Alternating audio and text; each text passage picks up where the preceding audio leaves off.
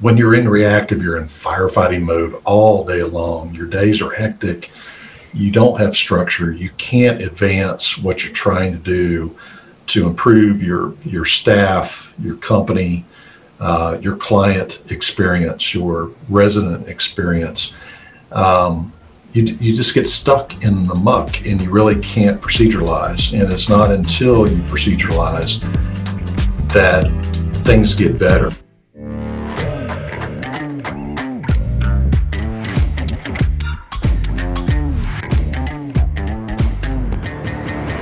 Hello, professional property managers. Welcome to the Triple Win podcast. I'm here with Brian Jenkins and Jonathan Cook of AHI Properties. And if you're not familiar with AHI and these guys, let me give a little bit of background, all right?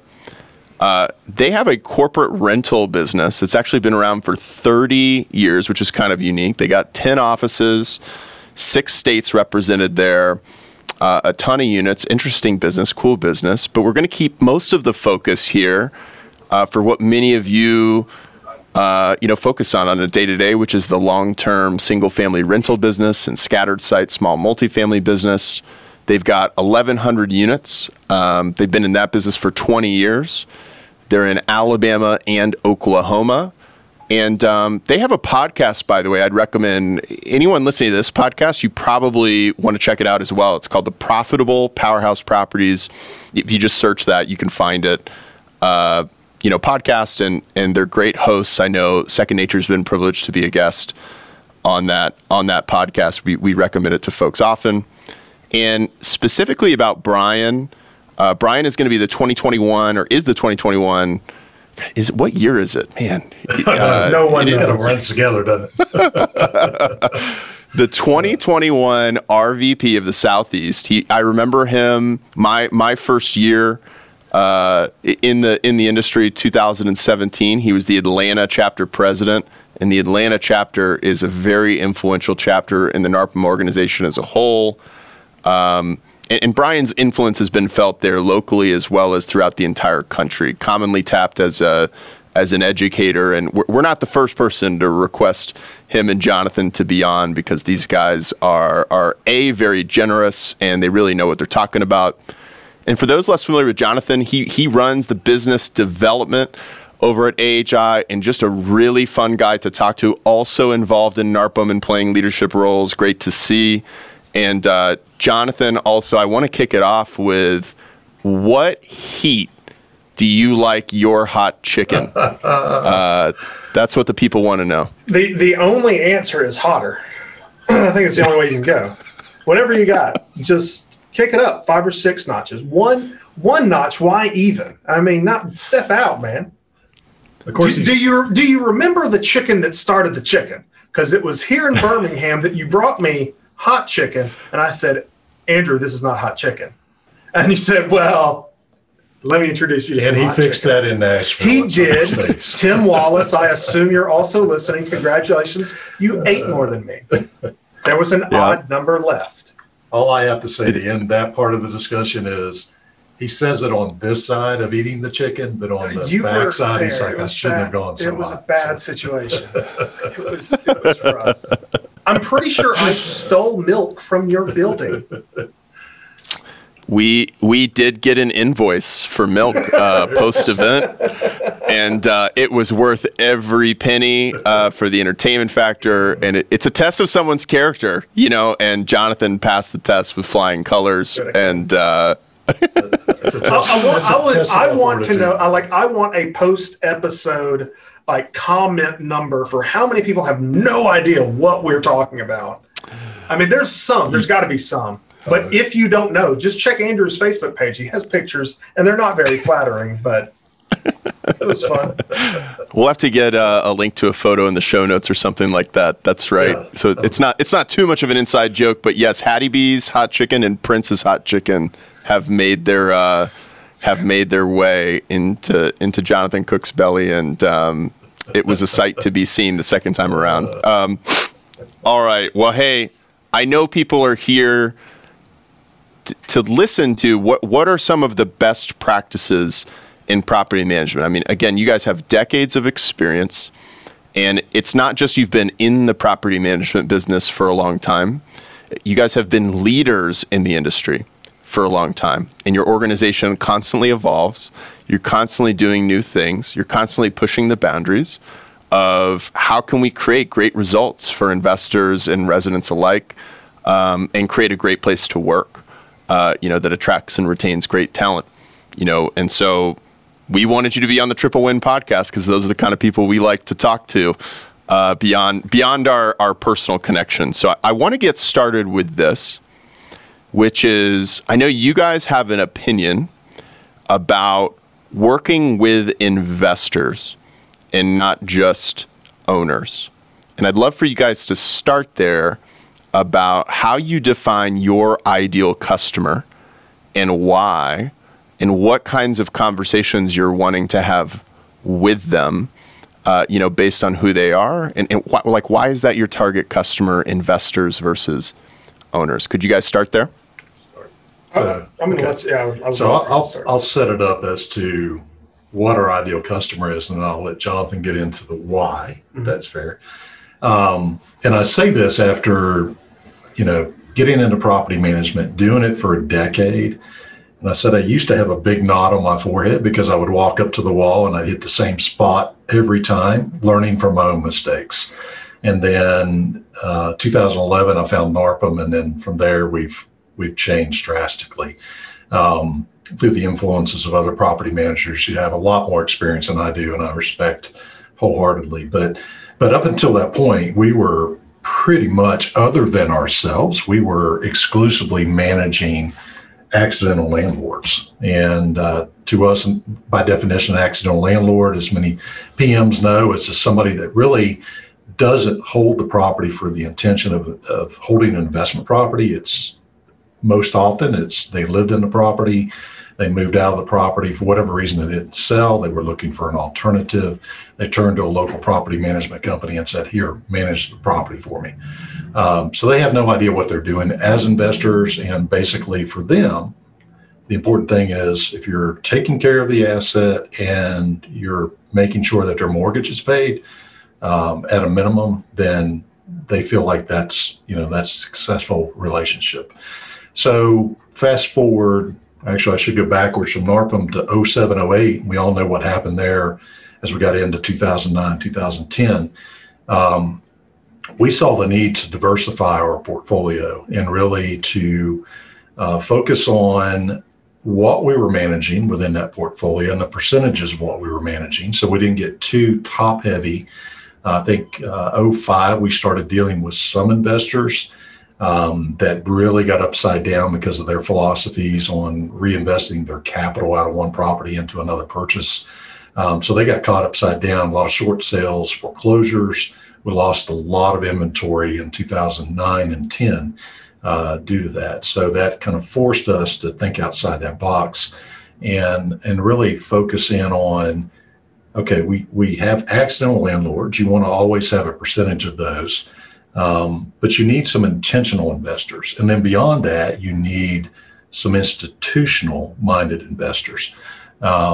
So we started putting together a plan of how we would go about doing that. And then it was really about 6.5, 7 years ago that we really rolled completely into that model and started targeting our ideal clients and then really going after them to bring them in, diversify that portfolio. So we're managing what we consider A class, B class, C class, single family residential, as well as accidental landlords, intentional investors, and institutional investors. And I'll let Jonathan pick it up from there. I just wanted to kind of tee you up for that. Thank you. So when we're talking about the why do I prefer to develop business with investors versus an accidental landlord? I mean, there's a lot of shorthand in this industry as a whole, and conversations just move quicker when there is a common understanding. And even the most or the least investor-minded property manager just speaks in everyday jargon that if you're not in this industry in any way, shape, or form, if you are I don't know, a veterinarian, and you had a house that you accidentally don't need anymore, and I can't sell it. Oh my gosh, let me accidentally let this company manage it. I mean, you're not going to understand a lot that goes on with it. Every call that I take from an accidental landlord, getting them up to speed with me to even get them to allow us to then show them how good it is an entire day's worth of education piece on just what managing a rental property is, what happens in a rental property, who does maintenance on the rental property. Do I still have to pay for maintenance? Yes. I mean, and any property manager listening to this has had that conversation of, well, okay, you're managing my property. So when like the roof caves in, does the tenant pay for that? No, you do. It's your house. I mean, and having to walk them, because and it's not that they're stupid. It's not that they're uneducated. They're not in this industry. They don't know. And so the time it takes to develop that homeowner into just allowing you, the professional in this instance, to then explain to them that you know what you're doing, then start to build the trust, then start to build the relationship, and then take over for them and handle that relationship, long down the road. You're only getting the one opportunity. Do it one time on one address, and that's the only process that you're going to have with them. Whereas an investor, when I'm talking to an investor, I can show my expertise on every one of their homes, every one of their properties. I can show them, not that I know better, that I understand what they're talking about. I can understand their goals, and I can couple with them on their goals, and I'm adding value to myself and my company. I'm not just going to go and collect a rent check, take a piece out, and hand them the rest of it. No, we've had intentional investors through networks that we've talked out of major purchases. When we analyzed all the information, even though they had independent analysis done in which they're saying yes, and really breaking it out on a 3-year projection, it's no, and have them back away from it before they make a major financial commitment. So, and when you can show them, hey, I do understand what your goal is, and I understand it in a way that I will be able to take you over that finish line. I am more prepared, more, what is the word? I'm just more capable of handling this for you and what you're looking for than someone else, because I understand it from at least everything that you're talking about. And hey, also, I've got these extra tips for you. So you're adding additional value on top of yourself, other than just collect the rent, just get a tenant out when I need to. And please understand, for the listeners, we're not claiming to know. Oh, of course not. Anything about everything, but at the same time, everyone will understand when you work with an accidental landlord, the education piece, you're moving backwards to establish a baseline education in the investor. Not just jargon, but practices, procedures, all that. But when you get into that intentional investor, they've had some dealings, and more often than not, they've had some dealings with some poor property management companies, and we'll get into what kind of defines that a little bit later. But they've also had some dealings with some skilled property management companies. And then when you get into the institutional guys, those investors, that's when you really up your game and bring your expertise to the table. But at the same time, they're teaching you things that you're going to implement into your practices and into your procedures, actually, to make you a better property management firm. Some of the ways we report specifically came from those kind of clients too. It's great. A lot of it is, and a lot of our investment calls and trying to sort through availability and what that property looks like from taking possession, getting it back into marketing and rental. Those workflows. So it is, it's always, you made reference earlier, my old phrase, I grew up in West Virginia. I always say I'm just a hillbilly at heart, but my thing is always, my grandfather always used to tell me, it's like, keep your foot on the gas. And that's really my lingo challenge to my team. It's like, we're not going to coast. We're always going to keep our foot on the gas and always become a better property management firm, and always kind of challenge ourselves, step out there and do a better job. So that's why we diversified. It was really in anticipation of the next event, which we knew would come. Now, granted, this event is so much different than the 07-08 event. There's plenty of ways. We've said accidental owners couldn't sell their house. Obviously, that's not the case today. As management firms across the country are losing large percentages of their inventory to sales, including AHI. But it's all in how you regain that traction and bring new business in ongoing on a regular basis. And really, we've referred to it as establishing those funnels where there's, it's more than a drip campaign. It's really, truly is a funnel. There's always lead generation coming in. There's always positive, balance out of positive growth, even amongst all the losses. And sometimes you'll take a big hit and then you rebound from that and move forward. So, but that's it. We just didn't want to get caught with, the old saying of all of our eggs in one basket. We wanted to diversify so we could weather the storm one way or the other. And that is, it's proven to be a good philosophy for us. I love what you both shared there. And I'd love to, reflect back. And then I want to ask Jonathan to talk about something specific that I know we've talked about previously after that. And what I hear you guys saying is you've got this nice framework of three types of customers. There's the accidental landlord, there's the intentional investor, and there's the institutional investor. And, one of the big benefits that your company is seeing is, hey, working with the latter two, there's less education effort, right, to bring people up to how to work with a professional property manager and value what a professional property manager can do for them. You are able to speak, with terms, I'm sure, like NOI and, cash on cash returns. There's probably, a glossary of terms, I'm sure, that somebody who's new to the game, you kind of bring up to speed. It really gets me to what we hear a lot of leaders in the industry are trying to do to position themselves, which is we're not just a property manager, right? We're not in this business that's kind of perceived, rightly or wrongly by some, as I'm a tradesperson, right? And we have real expertise in consulting that actually enables us to be something more like an asset manager that you would see with any asset class or investment class, whether it's stocks and bonds, whether it's another segment of real estate, et cetera.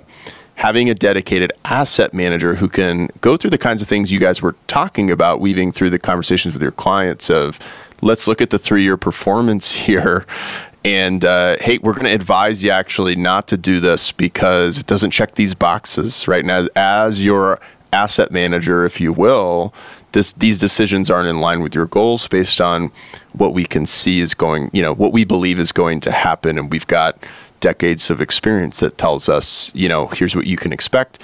Here's what you might do instead, to better reach your goals. You're able to have those kind of conversations and that's chiefly who you're working with. The last thing I'll say here, before getting to my question for Jonathan, is a problem or challenge that we see so much of the professional or dedicated property management industry encountering is what we would call the churn problem. And you referenced it. There are some companies and portfolios based on their customer base, that are losing 30% of their portfolio year over year, right? Or 25% of their portfolio year over year. That's not uncommon across hundreds, thousands of companies to see that. Particularly in a red hot sales market across the country. Yeah. So. In the single family industry, certainly. That's right. And so, okay, well, if you look at that, and let's just say I have 1,000 units, right, to make the math easy. Well, I'm churning 300 units. And so just to keep everybody employed, right, that I've got currently employed and be able to operate, I've got to invest into sales and marketing and everything else to replace. I've basically got to sell, a PMA a day, right?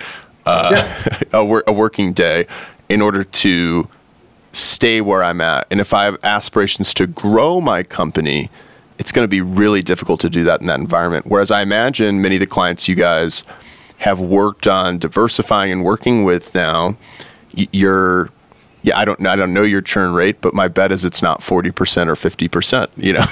It's not south It's of not, that. but I can tell you, we came into 2020 with, our growth plan for 2020 was tremendous. We had an upside of a 100% growth expectation for 2020. In February 15th, I had 117 properties under contract to close. Yeah, and I'll clarify that a little bit. It was 100% for our Birmingham market specifically. So, but we had commitments, and obviously COVID happened, and we still ended up with a pretty nice chunk of that, but probably a third of our realized expectation at that particular point. But fast forward to 2021, and we took a hit. We took a 30% loss hit with a couple big clients, and the thing I didn't foresee was some institutionals rolling up, and that's what hit us. And then we just got, we had our funnels, and we just started working those funnels and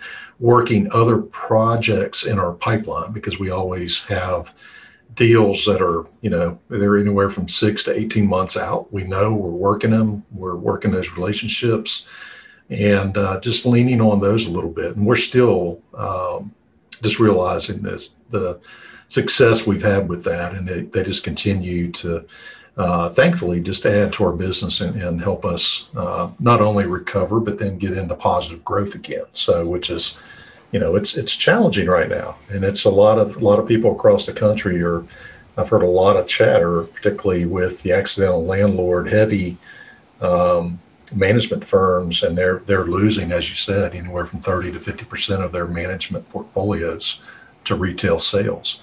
And then, if you look at that even more closely, you're even restricting the amount of available rental homes, because you're pulling them out of a rental pool and inventory, and then rolling them into retail resale, which is going to be owner occupied. So you're making a supply situation even tighter, which is, we could get into a lot of discussions on build to rent and all those different philosophies, but that's why those philosophies are having success as well. And now we're taking a lot of that inventory in, which is, that's been wonderful, because we hadn't seen new inventory after 07 and 08. Really after 08, we had some new inventory coming in into 07, but brand new construction.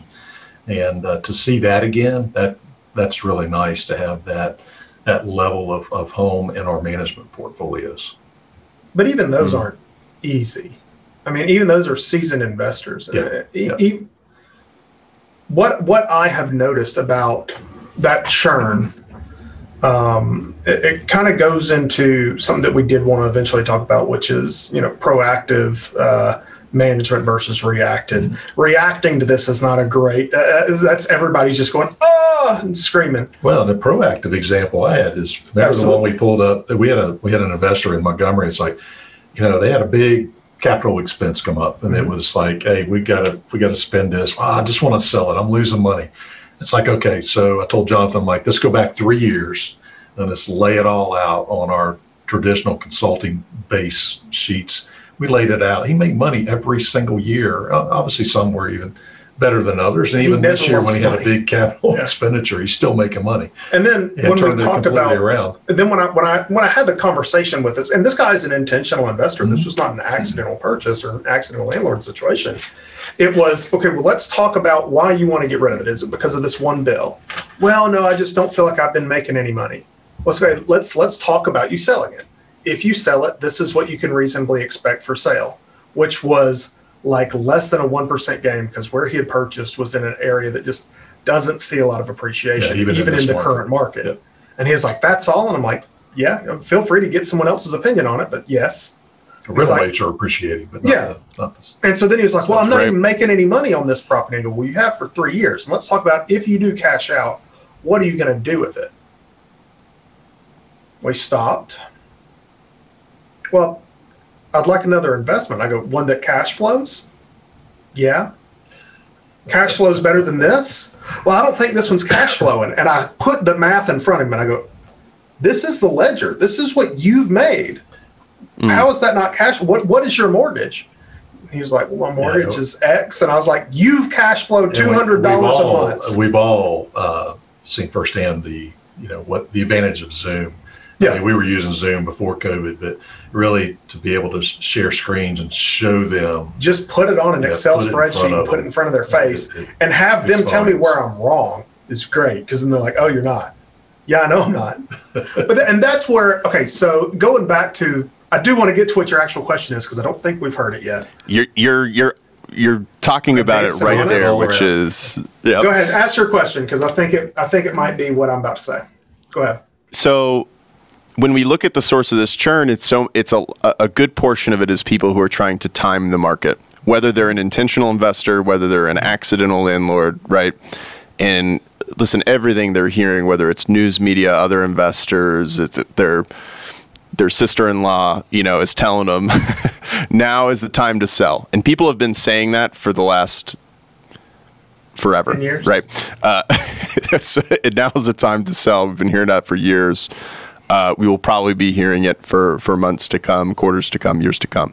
So, what I think is great is, hey, when people have had that influence and they're coming to you and saying, I'm thinking about making a decision here, right? Here's a decision I'm thinking about making. Can you walk through how you work through that conversation so that, hey, the people that should sell or need to sell do, right? Certainly. And the people that shouldn't, you can show them a cash out refi. You can show them other things, that actually may be better aligned with their goals. And I think this is exactly the conversation. I mean, I have it tons of times a day. And Warren Buffett has a great quote that it's not timing the market, it's the time in the market that creates wealth. And I mean, this is jumping past the initial conversation that you have with someone, but ultimately understanding as a property manager the information that you need to impart on this owner that considers selling is you want them to understand that building wealth is never about selling real estate. It's always about owning the real estate. And if you sell it, you no longer own it. And then where are you going to put that money to re-own some real estate? How are you going to find some more real estate to own? Right this minute with all these sales, even if you make enough money to afford another one, what you're competing with is owner occupants that they're going to get those offers in quicker. They're willing to pay more than it's worth because they're not looking at the purchase as an investment. They're looking at it as, I need a place to live. There's a housing shortage. So you're not going to win that battle from an investment standpoint. So getting rid of your current investment that's operating and doing what you wanted, what you had planned initially, is it's a smarter investment decision. Just because you hear all this anecdotal evidence of being the hottest real estate market ever, it's not going down. And that's fine. Just because something gets hot doesn't mean you need to go and play in it. That's great if you happen to need to sell. The only time, in my opinion, that a client absolutely needs to sell is if they're in a hardship and they can't currently afford it. Mm-hmm. If they can't make the payments, they need to sell. This is a fine time to sell because you are going to make at least what you got in it back, likely. And you have to be able to pivot. I mean, it's Always even looking pivot. at our own portfolio because we were investors before we got into property management. And so we were buying A-class assets for corporate leasebacks through our corporate housing company. And the original strategy when we bought our first 52 A-class properties was 7 years. We wanted to own them for 7 years, lease them out through multiple corporate tenants, and then flip them out with systems lifespans left for the next investor. Or, in the case of the A-class asset, it would be likely to be an owner occupant. And then 07, 08 hit because we were buying them in 2000 to 2002, really 2001 to 2003. And so it really hit our plan. And it's like, okay, well, we're going to start, we're going to reset the clock because we're going to start, dealing with some HVAC water heaters and big expenditures. So we ended up sitting tight on that entire portfolio. And now, all these years later, we've started to sell some of them, but we put roofs and HVACs and water heaters and reset those timelines and set them up for the next investors. And now it's benefited us greatly because we're cashing out in a very hot sales market. And then we're even seeing some big names in the industry, institutional, coming into our market space and paying over retail for single properties, trying to build their portfolio presence. And which, as long as I've been in the game, I've not seen that happen. So that was pretty cool. But that's just an indicator of everything that's going on. But to Jonathan's point is, it's literally everybody's hearing this chatter. You're hearing it from the media, you're hearing it from your friends, you go to a cocktail party, people are talking about it. But it's all Facebook news, man. Yeah. It's not incorrect. No. It's anecdotal.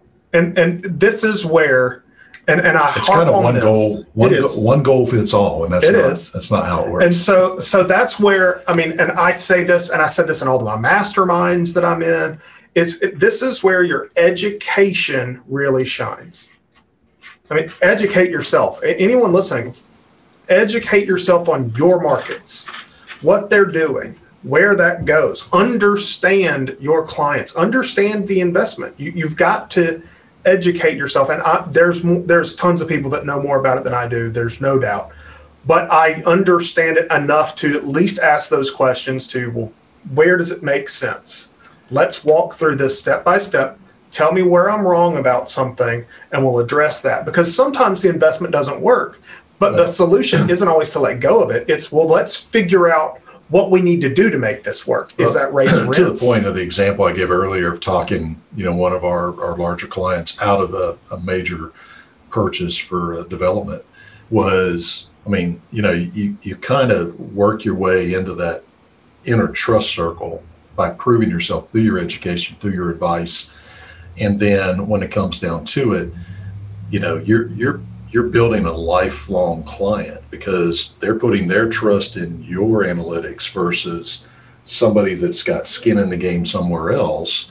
And that's where you have to be careful because, early on, I learned a hard lesson of working with West Coast investors that were using local realtors, relying on the local realtors to give rent market analysis, and then having that property dumped in your lap with a rent market analysis $250, $300 higher than it should have been back then. Yeah. And then you're dealing with some upset investors as to why it won't lease at the listing price that the realtor gave them. So, just making sure that you're coming across, you keep yourself outside the arena of being in the personal space of gain. And because when you do that and you're really working for the best interest of your client, that's going to come to you.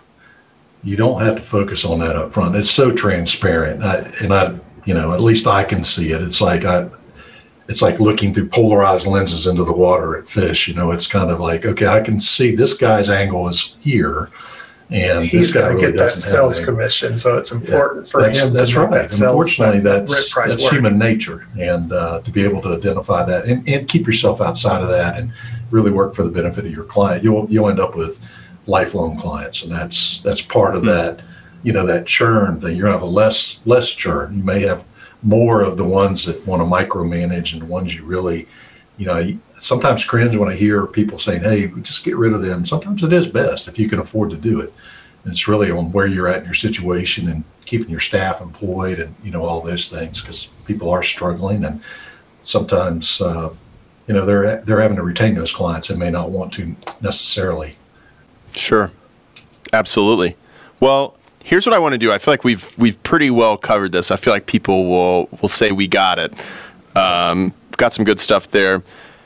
There's a couple other things I want to cover with you guys before we run out of time. So one is, I know you guys talk as much or more than we do about the importance of being proactive versus reactive.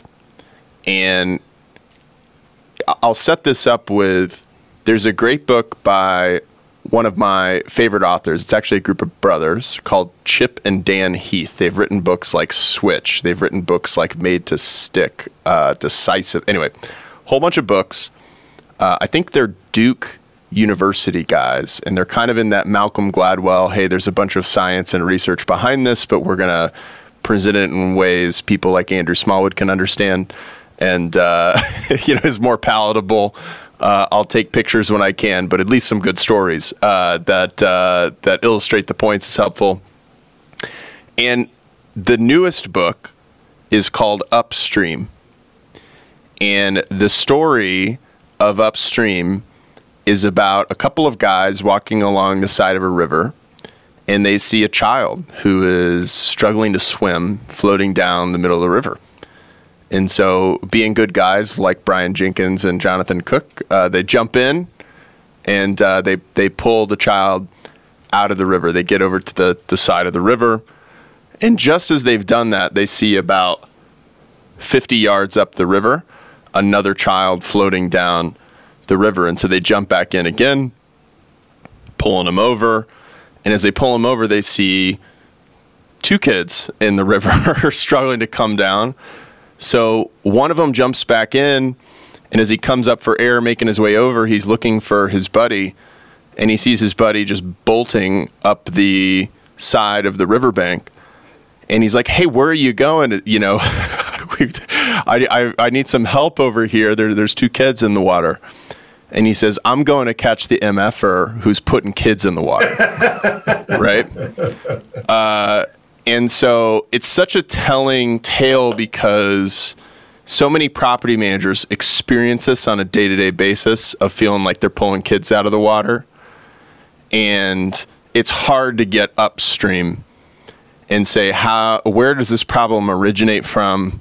How do I solve it up here? And listen, I would contend that reactive maintenance and doing reactive maintenance well, that is a incredibly valuable skill because it's going to inevitably happen at some point. So you need to be skilled and good at handling it. I wouldn't suggest everyone goes always upstream all of the time, right?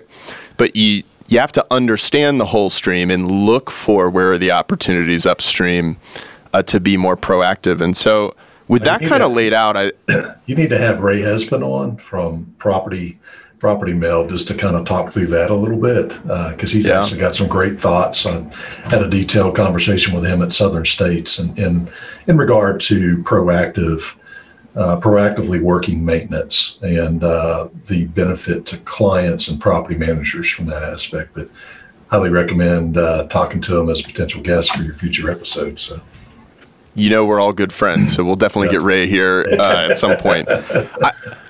I'd love to ask you guys the practical question, like, hey, everyone, great story. It's hard to find someone who would disagree with saying, like, no, I don't want to be proactive, right? But hey. How do you do it? That's it. That's the question for you guys of, what's working for you in AHI, places where you've gone proactive that you're seeing a big benefit, and talk a little bit about the benefits you're seeing and what you're doing. I'm going to take the easy one. Okay. I'm just going to take it. It's just sitting on the table. It's too easy to not literally just point the camera back at you, Andrew, and say, well, second nature is like an exact perfect. It's the best example that I walk clients when I explain to clients the proactive, because I have this conversation with clients. I tell them that we're proactive versus reactive, and they have the same question. Well, what does that mean? How does that work? And my example, 90% of the time is second nature. I say 90, it's 99. It's just second nature. So we internally experienced a 40% reduction in HVAC maintenance calls from the time that we started using second nature to current. 40% is a ridiculous number. That's astronomical. And when I tell them, that is a number that uneducated accidental landlords go, oh, wow, that's big, because it's such a big number.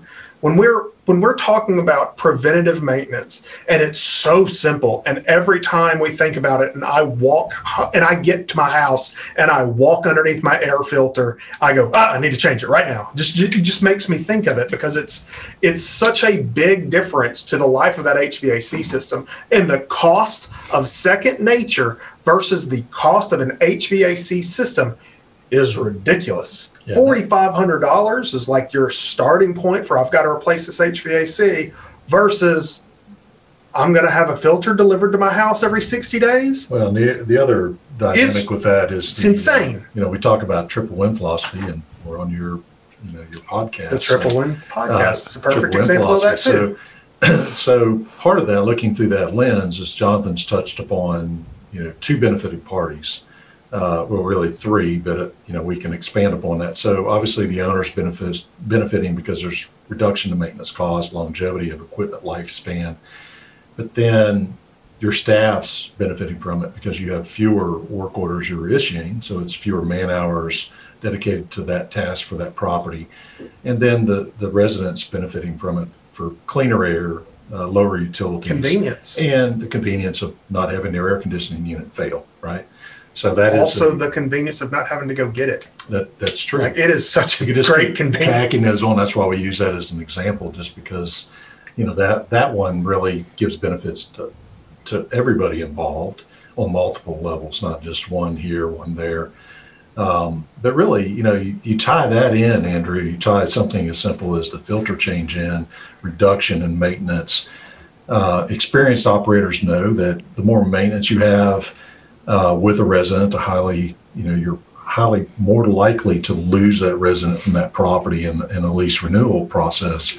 Therefore, scaling down your length of tenancy.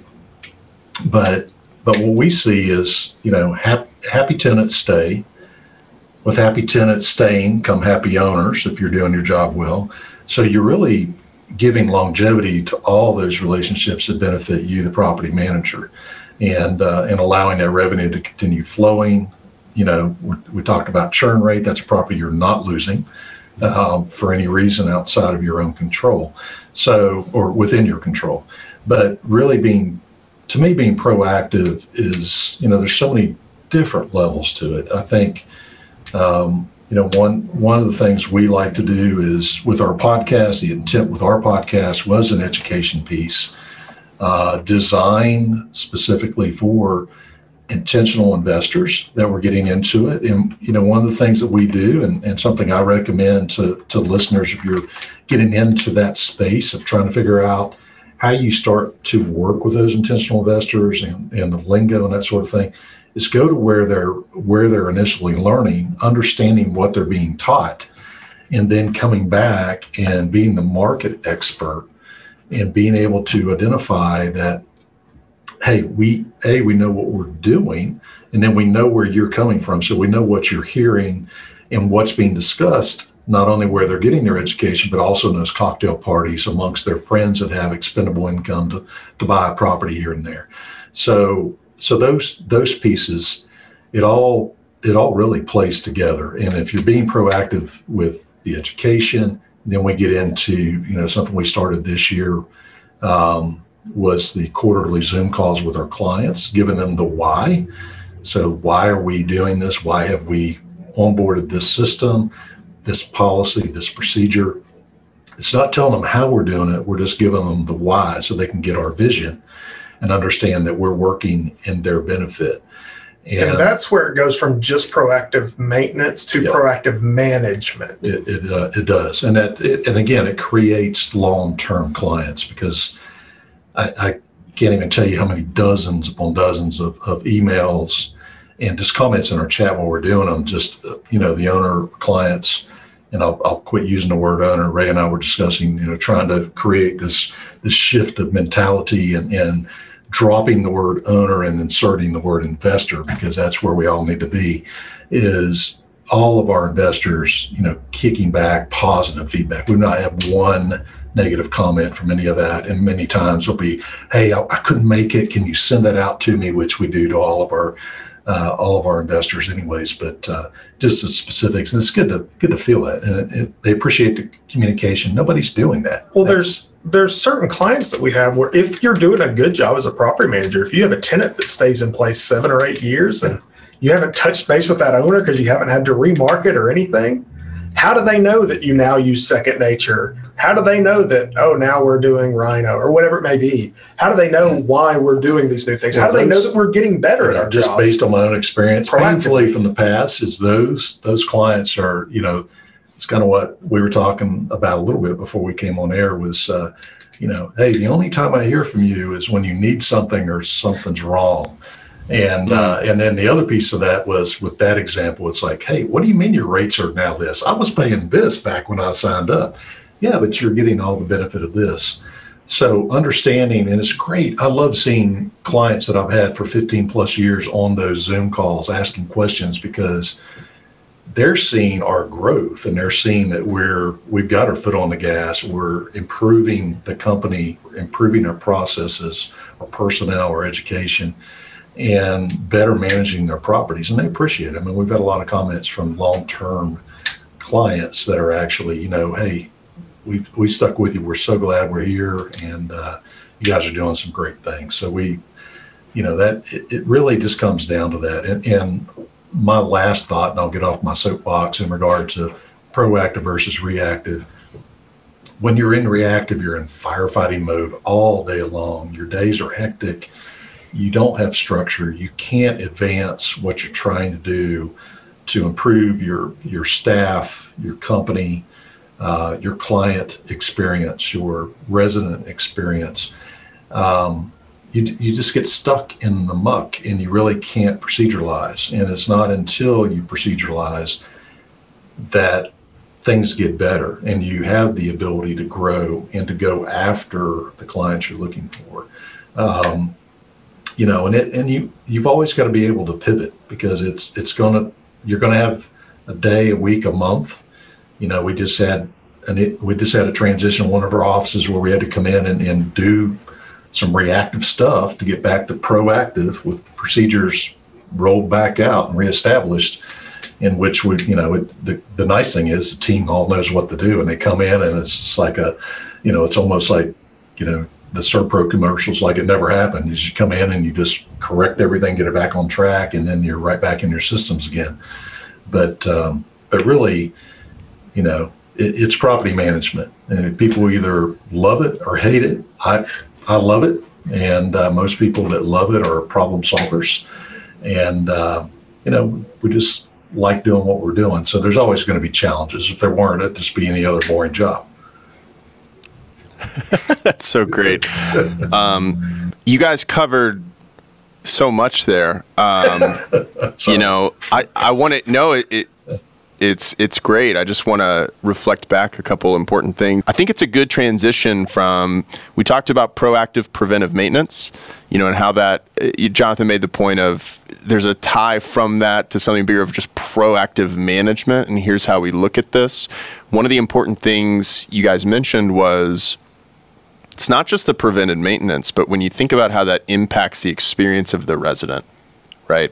This is where so many 1-star reviews come from. Oh, God, right? yes. Is the broken HVAC. It's your staff getting beat down and ruining their day because of that emotional call from somebody who is just upset and determined to be upset, right? And when you have a happier resident, you have what you guys call the stickiness factor. We may talk about that later.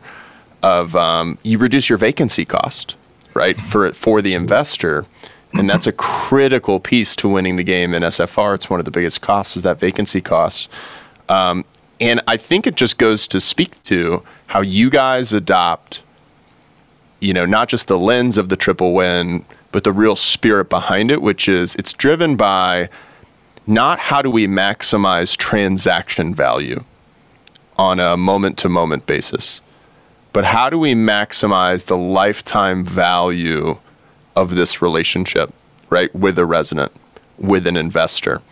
And when you make decisions from that point of view, which is different, you start to make decisions differently that optimize for long term, right? For everybody versus the short term or the moment. And it's showing up in your guys' results. So it's great to hear.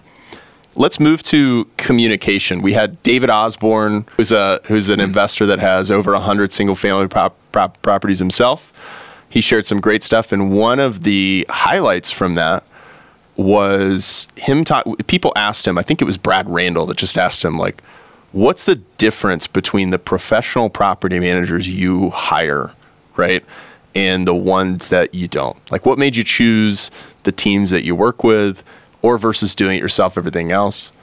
And he said, well, of course, performance matters, and really it comes down to great communication.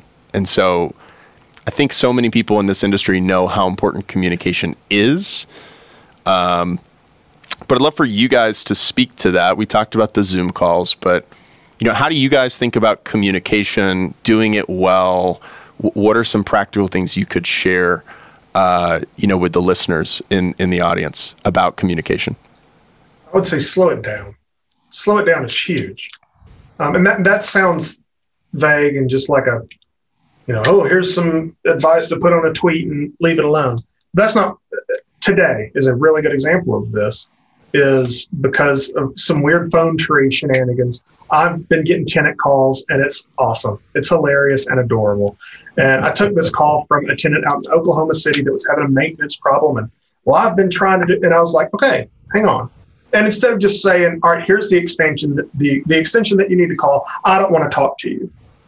Like that's always the reaction. That seems to be the reaction always when it comes to communicating. And I'm talking about with tenants and owners. Oh, I don't want to talk to him. Just let me put it in an email. Okay, because you don't want to have anybody yell at you. I mean, having thick skin is a great thing to have in this industry. I let her yell at me for 5 minutes. Yeah. I let her yell at me about the problem, about how it's this and this and this. And I don't want to have to get a lawyer involved and blah, blah, blah. I just sat there and listened for a minute, and I slowed it down and said, okay, let's talk about the steps that you've gone through. Now, I'm the business development manager, and I'm on the road right this minute. So I'm not going to be able to get to your property in Oklahoma because I'm in Birmingham and fix it directly. So let's slowly walk through all the steps that you've done, what steps we have done, and let's figure out the best way to do this. And then she was, okay, well, this is what's happened.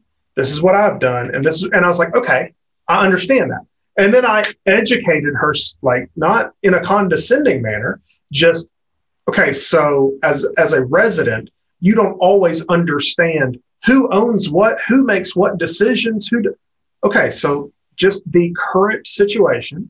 Let's talk about the ownership of the property that you're in, who gets to make what decisions, where it needs to be made, and how they're looking at it. And through just a short little conversation and talking about it not in reaction method, which is what we're talking about here. You don't want to. I didn't want to just spray water at the fire and, oh, you need to talk to someone else. Now I'm not on the phone anymore. It's, let me understand what you're saying, and let me see if you understand what I'm saying. Does this make sense? Yeah, it does. Okay, so this is what I think our next steps should be. And we will keep working on these steps in this manner until the problem is resolved. And she was like, that is great. Thank you so much for telling me how to do this. And it went from, I hate everybody and I'm going to sue your company, to, I am so appreciative that I got to speak with you on the phone. That is more help than I've ever received from anybody in a property management setting. And then the follow-up, obviously, is vitally important. So, yeah. And I guess that's to the point. We took it on a very singular level there to make it a very basic case that everybody deals with day in and day out. But it's really disciplining yourself. When you get involved in something, don't just touch it and walk away, hand it off. Do the follow-up and make sure that it's been handled and it's worth it. It'll be worth it in the, just in the experience from the resident in this particular case. And I would also say, on the owner, we talked a little bit about the communication aspect of how some of our older clients have really just appreciated what we've been doing with communication and as to educating on the why. And then, we've had just podcast subscribers that have picked up that have been clients for, 15 plus years. And then, part of it is also it's kind of like what David was alluding to. It's, I go back to a client that we landed, it's been about 5 years ago. And so it was between this firm and two other firms here locally. And we were going through the interview process, and, the main asset manager in respect to that portfolio came back to me at a later point and said, in the first 5 minutes, I knew I was going to hire you guys. And I pushed him a little bit, and I'm like, why did you know in the first 5 minutes? And he said, well, you knew your numbers. And so my message there is know your metrics, know your company metrics, and know what types of questions investors are asking. And we're always helpful or just, willing to just kind of share that information with anybody that might be interested. But Brian teaches a wonderful class on KPIs. It's unbelievable. But it's so easy. And it once you get it set up, and even with us with five locations and getting my managers to give that back to me every month, there's some resistance on the front end. But once you get rolling with it, they love it, because then it's like, hey, I get a gauge how my market's doing. And then I get to gauge every market plus the entire company together. And I turn around and share those results with Jonathan, so he sees the business development side of it as well. But just knowing that. And then, another comment that David made, and when we pushed off into our breakout groups, I brought this up because it stuck with me. Just wanted to understand how property managers viewed the remark that he made. But he said, we bring in some of our own systems and we ask them to follow our systems. So many of your listeners, I'm sure, are like, I don't want to, we're not going to take that client on. But I would implore you to entertain the thought, because some of your larger clients, they're going to have their own systems and procedures and things they like. There is a meeting of the minds that you can come to with them after you establish yourself as the expert. And then you come together and you're working together as a team. And that's the environment you want to have. And we've had a lot of success with large clients. One of those we got off the podcast, by the way. But it just continues to grow, and we're their go-to. And ironically, that's that same client that we just talked out of the deal. But that's the type of relationship we have, because I view that as a team environment where we're both contributing our expertise into the mix. But there's certain things that they like to have done their way, and there's certain things we like to have done our way, and some things we do our way regardless, and some we'll give and take, and that's for every operator to figure out as a firm owner as to what they're willing to do or not do to have that business. And please don't understand what I'm saying as give away everything within your organization and put all your eggs in that one basket. Don't ever do that. But there's a risk assessment. There is. You can't draw a hard line, in my opinion, and be able to be flexible and be able to pivot and grow and learn, honestly. Because a lot of these clients have taught us a lot of useful just tricks of the trade throughout the years, and particularly in the reporting aspect and knowing what they're looking for. And it kind of goes back to something I said earlier, is understanding where your client's being educated. So if we know what they're thinking, how they think, we can absorb that, we can manage it, we can merge it, we can manipulate it, and really form something that works for everybody. I want to say this as we wrap up. I'll give you guys a last word in case there's something you're like, oh man, we didn't talk about XYZ, and people need to know about that. But what I love about what you guys just shared is, I think for people listening, to bring this full circle, I think about the communication needs of an institutional investor, what kind of numbers they're looking for, on what frequency, et cetera. And I think what you guys have shared is, hey, before we started working with that customer, we might have done things differently, reported differently, approached things differently. And as they expressed their needs to us and what was motivated by it, we were able to be collaborative with them. And able to, and hey, we learned some things from that might even be valuable to other people as well. And it's informed how you do things. That's great. And that is different than the intentional investor or the accidental owner. Jonathan, I love what you shared at the beginning, and just a very practical example.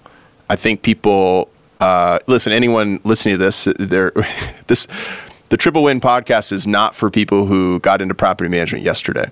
You know, this is for the pros, the dedicated professional property managers. So everyone can relate to the kind of scenario, the importance of having thick skin, the importance of empathy, being willing to slow down, and being able to meet that person where they are and then take them to a point of view or a different conversation about here's what's going on.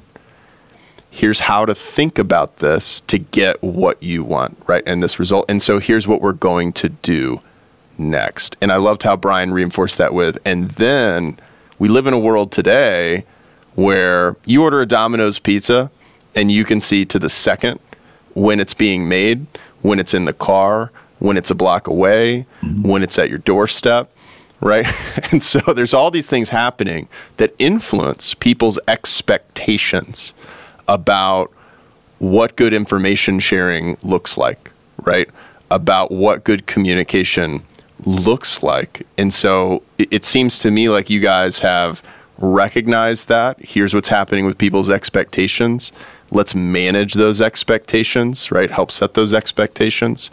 And let's deliver on an experience of communication that meets or ideally exceeds those things. And then the last thing I wrote down was, if people are only hearing from you when you need something from them or when you have bad news, right? Here is a bill to pay. Then you're conditioning people to not want to take the phone call, which is, I think, what you said, how a lot of property managers feel, right? When a property owner's calling them, they're like, oh, I'm afraid, let me just handle this by email because it's a big emotional investment to get into this one, right? And how do you change that relationship? You know, a big part of it is doing the kind of things you guys do, proactively educating, proactively setting expectations, proactively delivering good news, delivering these positive touch points and things that, you know, here's where we're succeeding, here's what's going well, how important that is to have that kind of relationship. So when the bad things happen, right, you guys have invested, you've put deposits into an account, so that when a bad thing happens, like you can make a withdrawal and your check won't bounce, right? That's right. In that relationship. So I just love what you guys shared there. I'm sure a lot of people will be taking that away as a highlight. Let me turn it back to you guys. Anything else you feel would be important to share? Anything else you'd like to say? Oh, well, you want to go first? No. You don't? No.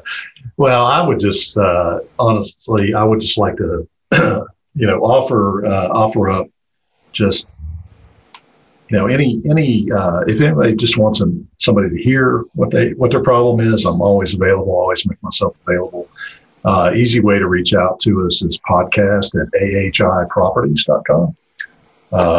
It goes to both of us, and we're happy to chip in. But there's a lot of programs, and again, we're not perfect. We identify kind of the why something's happening and try to address it and be proactive with it. And when you get off track, just focus on getting back on track.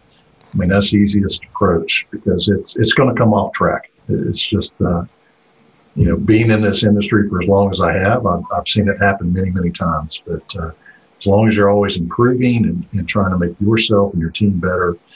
And the other thing I would recommend, if somebody's, if they're a leader in their company or a firm runner, take your managers and your team members, and they're going to bring problems to you, but always ask, what would you do? And let them come up with their own solution. And that's a good education piece. You can talk through stuff together, come up with solutions that work for everyone. So, but again, I thank you. I'll let Jonathan say his piece, but Andrew, thank you so much for having us on. I appreciate it, and I always appreciate you guys. You guys have done so much for our industry, and I think you guys are just top notch and some of my favorite people. So appreciate everything you guys have done. So yeah, I 100% agree with that. I mean, Andrew, you and the Second Nature team have always been more than a delight to see at every outing that Brian and I go to, it's like, oh, that's where we're looking. Where's the purple? Where's our guys? All right, so we're going to go hang out over here with our friends before we start work. I mean, I appreciate everything that you guys do in this industry because y'all are, leaders. Y'all are trendsetters. You guys are fantastic. I appreciate everything you guys do. I'll come back to the point that I've been making the entire time, and I understand that I benefit from being at a company where I have a Brian Jenkins to set me up for success in a way that not everybody gets. And that's a big step that I get that some people don't. And I don't know a way around that other than get yourself a Brian Jenkins. I don't know how to solve that for everybody. But the thing that I think sets us apart from a lot of people is not something that is intangible. It's not impossible to do. It's knowledge. Knowledge is not just a thing that I was born with or Brian was born with. It's research. It's find that information out. It's not just identify a problem and leave it sitting there. Find a solution. Figure it out.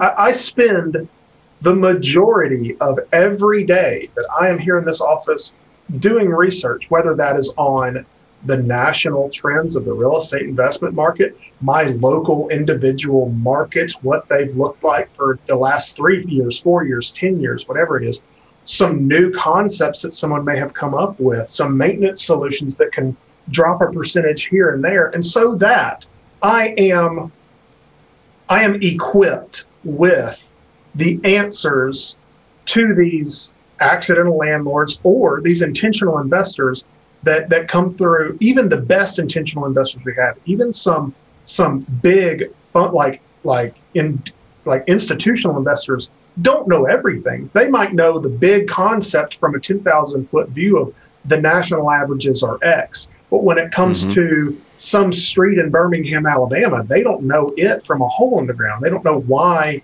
the north side of this area rents for this amount and the south side of this area rents for this amount and where those dividing lines are.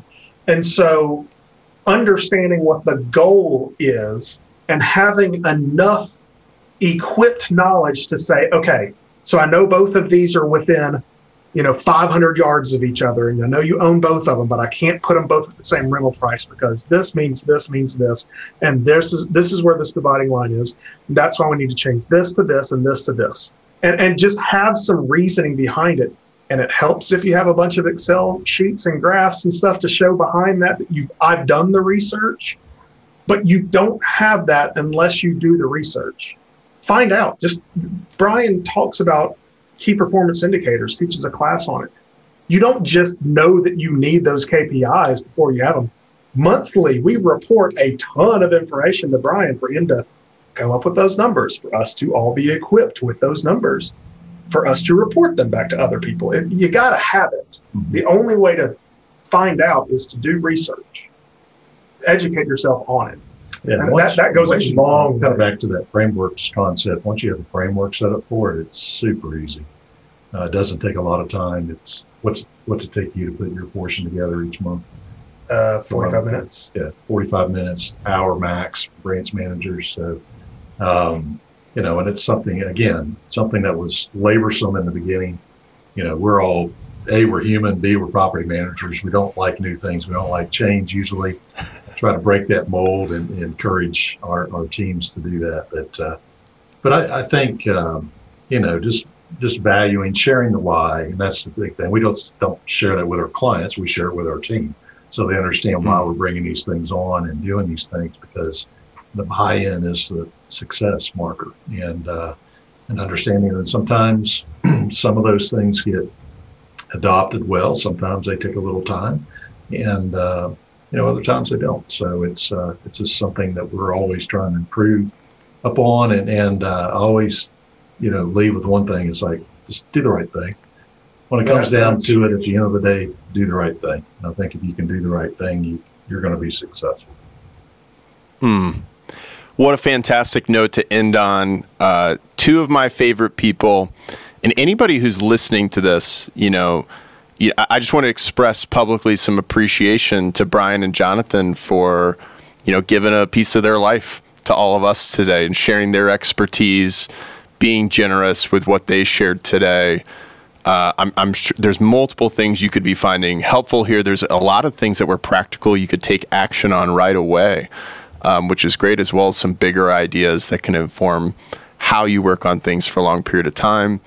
And when I think about two of my favorite people in the industry, I'm looking at them right now, and I just think about what a great duo you two are. It's our first duo podcast. Boom. And when I think about the calm and the composure of a Brian Jenkins, and how, like, that would be a voice I would want to listen to, and a person I'd want to listen to in the property management industry for a long time. You need to tell my wife that, though, Andrew. No, I'm just joking. We work together. How many couples do you know that actually work together? So, It's well, he does too. I forgot about that. So my wife's downstairs. there's another dynamic duo. That's right, the Jenkins and the Cooks. She's The incredible. Cooks. That's right, the Cooks. It's fun stuff. It's great. And Jonathan, I think of your energy, your passion. It comes through. The genuine care comes through, and your passion for helping people, educating people, you're in the right seat on the bus for sure at AHI for everything you do, and you contribute in a big way, not just in the company but in the industry, and you're spreading your influence, beyond even just the company you're in. We appreciate you for that. And listen, guys, this was a lot of fun, really valuable. Thanks again for taking the time with us. Thank you so much, man. We appreciate it. Thank you. That's all for this episode of The Triple Win. Thanks go out to Carol Housel and Jeff Tucker for everything they do to put these episodes together. And we want to remind everyone that you can find more resources, upcoming events, a link to our private Facebook group where the conversation continues in between these episodes with other professional property managers. All of that you can find at rbp.secondnature.com. Again, that's rbp.secondnature.com. And until next time, keep transforming what it means to be in professional property management by finding and applying your next triple win. We want it to be true that every time we see you, we see a better version of you and your business. With that, cheers.